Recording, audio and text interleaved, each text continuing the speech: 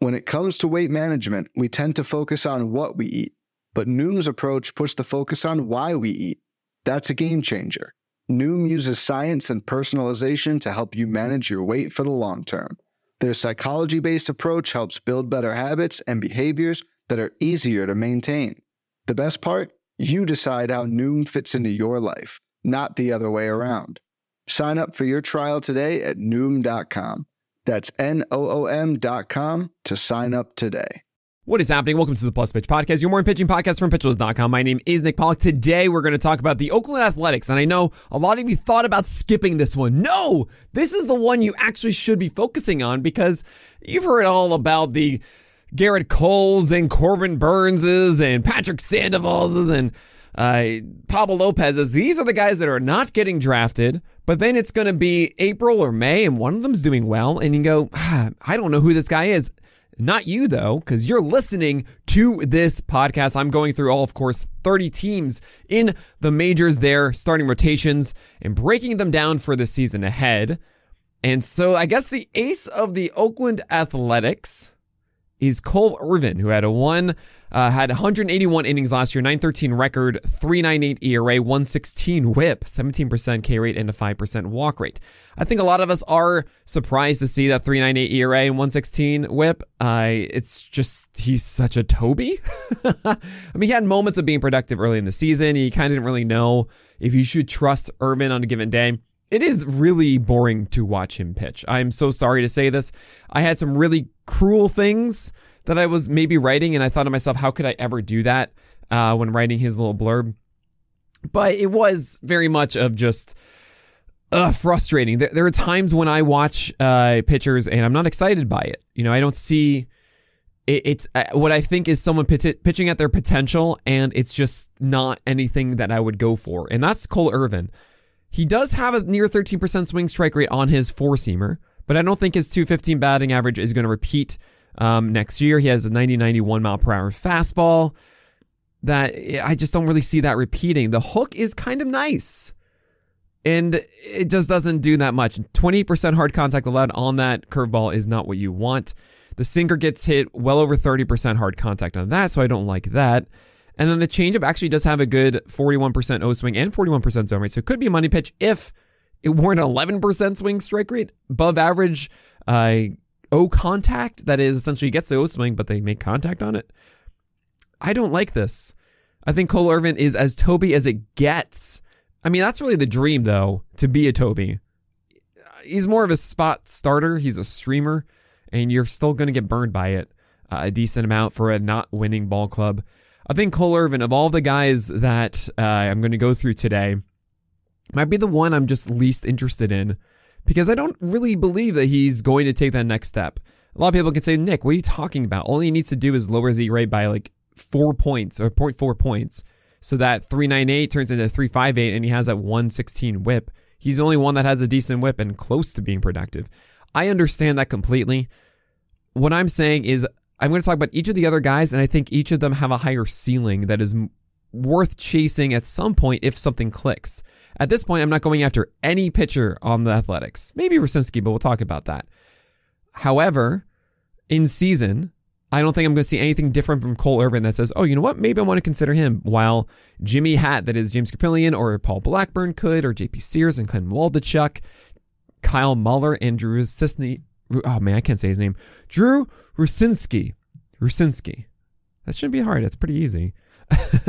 They all have things that I do find interesting for 2023 that if they do exercise their ceiling could be much more dependable on a given start than Cole Irvin. I don't think we're going to get to a point with Cole Irvin where I feel comfortable starting him with any regularity. So let's go next to James Caprillion, who I think is the most interesting of the lot. And last year, 134 innings, had some injuries involved at the beginning of the year, at the end of the year. 4.23 ERA, 134 whip, 17% K rate, and a 10% walk rate. You're like, Nick, stop this. However, if you watch his last start of the season against the Mariners, it was 6 scoreless innings, 7 strikeouts, 0 earned runs. And since July 1st through the end of the year, Caprillion had a 3.18 ERA. Now, the whip was not good, but still 3.18 ERA. You can understand that this might work. his four-seamer can climb to 95, 96. It's at around 94 and change, but I saw it in that start actually, 95, 96. And it has about a 13% swing strike rate at times. Well, that was 2021. Last year was about an 8% mark. And it was very confusing trying to understand, why does James Kaprielian have a massive drop on his four-seamer swing strike rate from season to season? Pretty much the same velocity, near same locations, spin is the same, movement's kind of the same. It doesn't really make sense to me. The best I could find, and I hope one of you can point out a bigger difference for me, was his usage. He had a much higher put-away rate on his four-seamer in 2021. And maybe that's just execution of when Kaprielian would throw his four-seamer was different in 2021 versus 2022. Thus, he would get more whiffs. I don't know. To me, it does say, if there's such a big difference and I can't quite pinpoint it, it does say, oh, look, it's not likely an 8% swing strike rate. It's more likely 11% or so. Maybe something in between the two. And watching it, you get it. He is a bit of a slinger on it. And it's very wild. Only a 61% strike rate for James Kaprielian's four-seamer last year, as he couldn't quite find his command. He was battling a lot with it, even in that final Mariners start. So what I see, though, is pairing that four-seamer. If that becomes a four-seamer that isn't a detriment to him, instead is one that is able to get strikes at a 65% plus rate, you'll see that 10% walk rate go down to 8% or so. And then you have a slider that is really good. It has fantastic movement across the plate. I was getting a little bit giddy watching this start from James Kaprielian because you saw legitimate upside in this. And then he has a curveball that he throws for strikes, generally-ish, but he could. Change up with nice movement down. There's a whole package here. When Kaprielian has an at-bat that he's executing, it is really, really nice. There are a lot of guys that they can do what they're trying to do, and you just go, oh, well, that didn't work out. And that's kind of that. And their whole shtick is executing with consistency and hoping for the best.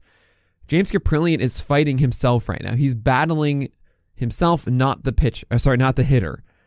And if he gets to a point where Kaprielian is battling the hitter and not himself, I might be jumping on board with Kaprielian in the season. So just something to think about with him. Don't rule him out completely. And for now, I'm not going to take a chance on this. I think he's still going to be battling this command for a good while. He could turn into a Toby, though. He could turn into something that you actually do want to buy into. So keep him in mind. I will say also, as I normally do at the beginning of the season, who are the Athletics facing? They are facing the Angels for 3 games. And then they are facing a weaker team that I just completely forgot about. But, the Guardians. I got there. Guardians, okay. Angels, all right. I mean, it's Shohei, it's Trout. It's a little dangerous. But Brandon Drury, right? Maybe a healthier Taylor Ward and Jared Walsh are in there too. I wouldn't necessarily be favorable to Kaprielian starting against the Angels if you were. Same with Cole Irvin, but you could do worse things. And there are other guys to really consider here with Paul Blackburn and Waldichuk, Sears, Rucinski, and Muller, and we're going to talk about them after this break. Fads come and go, and nowhere more than in the world of weight loss. That's why Noom has created weight management programs that are made to last. Noom uses science and personalization so you can manage your weight for the long term. Their psychology-based approach helps you build better habits and behaviors that are easier to maintain. And they help you understand the science behind your eating choices and why you have those cravings. Noom's personalized courses are easy to follow and will help grow your confidence with tools you can put into practice on day one. The best part? You decide how Noom fits into your life, not the other way around. And based on a sample of 4,272 Noomers, 98% say Noom helps change their habits and behaviors for good. So stop chasing health trends and join the millions who have lost weight with Noom. Sign up for your trial today at Noom.com. That's Noom.com to sign up for your trial today. Paul Blackburn last year, if you rostered him, you knew that his 111 innings pitched, 4.28 ERA, and 126 WHIP do not tell the whole story. That is, across his last 5 games, final 5 games of the year, he allowed 25 earned runs, including a 10 earned run game that itself added 70 points to his ERA. It would have been 3.61 ERA if he hadn't pitched that one game. And if he didn't pitch any of those 5 games, it would have been a 2.6 ERA with a 1.16 whip. So there's something to be said about that. Also ended the season with injury as well. But even when he was performing at that sparkling level, Paul Blackburn wasn't really someone that I trusted. He has this big hook. I call it a big boy hook. And those are the ones that are more over the top. It's kind of like the Chris Bassett one, that it's a huge vertical movement pitch. It's nice to look at. It's your typical like, oh yeah, this is a curveball, right? But I think that the cutter, the cutter was well located, 20% hard contact, but had a huge batting average allowed, or I think like 360 or 380, something along that. And that should get better. But boy, is that sinker bad. It is horrific. We're talking lots of hard contact, 35% usage. It's just not good. I'm not liking where he's putting the ball. And that's really the problem I see, is it's a sinker with a good hook. It wasn't this game-winning hook. At the beginning of the year, maybe it was better, but by the end, not as much. The cutter, you put it in generally the right spot, but guys were still able to hit it. And I do wonder, actually, the velocity difference between the cutter and the sinker is kind of too close. Or it's just not enough of a movement differentiate. I don't know what it is, but it seemed like it was easier for them to hit the cutter. Maybe it's because of this lower velocity and just less, or they get more time to adjust to it. I don't know. I'm just throwing out stupid theories. But it was still an easier to hit cutter than I expected. Then again, 20% hard contact. What am I even talking about? I don't know. All I'm trying to get at is Paul Blackburn has this really bad sinker where the cutter or the curveball are not enough to avoid it for a full season. 15 teamers, Paul Blackburn isn't so bad. That can work. He can be a Toby. He can just get you a decent amount of wins and some strikeouts without killing your ratios. I generally don't go for this kind of thing because it doesn't push the needle enough. And you are also on the hook here. I mean, he had a 10-run running game last year. So it's not like Paul Blackburn has no floor or has a really high floor or something. No, it's still bad. It's not as bad as some other guys, but still not great. So I don't want to go after Paul Blackburn. If he does figure out a solution with that sinker and the curveball really prevents hard contact more than what we saw for the full year, then maybe I'll get interested again in Paul Blackburn, especially as a spot starter for a streamer. Ken Waldichuk and JP Sears both came over in the Frankie Montas deal. And one of them is going to get a rotation spot likely with Drew Rucinski. I gotta get this right. Rucinski, I think. Or unless it's Rucinski. I'm going to say it's Rucinski. Is likely to get a roster spot, had the 1 year, $3 million deal. I'll talk about him in a second. But I want to talk about Waldichuk and Sears first. And I think Waldichuk is going to be the guy. I think there's more of a ceiling here with the Waldichuk. 34 innings last year, near 5 ERA, but a 121 whip and a 23% K rate with the 7% walk rate. There's something to that. It's about a 16% K minus walk rate. His four-seamer has potential, 94 miles per hour, and if it's able to carry a 65% plus high lock, that is high location, maybe add a little bit more velocity to it, there might be something there. The secondaries are too volatile at the moment. There is some nice times with the slider, but it's not enough at the moment for me to believe in it. However, he gets more playing time. He's comfortable inside the A's rotation. I don't really think they're going to be pulling him out of it if he's starting from the season. And they have Sears and they have Muller, and Adam Muller, who I'm not even going to talk about. But what I'm getting at is the A's have nothing to lose. Sure, just start Waldichuk and maybe he develops into something bigger, right? So Ken Waldichuk, if there are tweaks to be made with that command in general and consistency of his secondaries, maybe he actually does turn into something. I'm not going to rule that one out, but I'm not going to chase this whatsoever. Way too risky at the moment. Same with JP Sears. Sears has a really nice slider. The fastball to me is just not good enough. 36% hard contact rates, 316 batting average allowed. He had a nice little stretch when he was first in Oakland Athletic in August, but the BABIP on Sears's four-seamer was too good. It was too small, and that caught up to him. Like Waldichuk, if he gets more opportunity to kind of figure that out, there is a ceiling that is worthwhile for 12-teamers if that fastball gets fixed because of that slider. I don't want to buy into it. And again, remember, with all of these guys, not a high win pitcher because it's the Athletics. So they really need to be that much better in strikeouts or ratios for this to be worthwhile. Keep that in mind. So Sears and Waldachuk, I prefer Waldachuk over Sears. I don't really believe in Sears being this really good hard contact mitigator to justify the 3.86 ERA. And I think Waldachuk's stuff is just overall better. Don't let the 1.1 difference in ERA sway you for Sears. Waldachuk is a better pitcher in my book.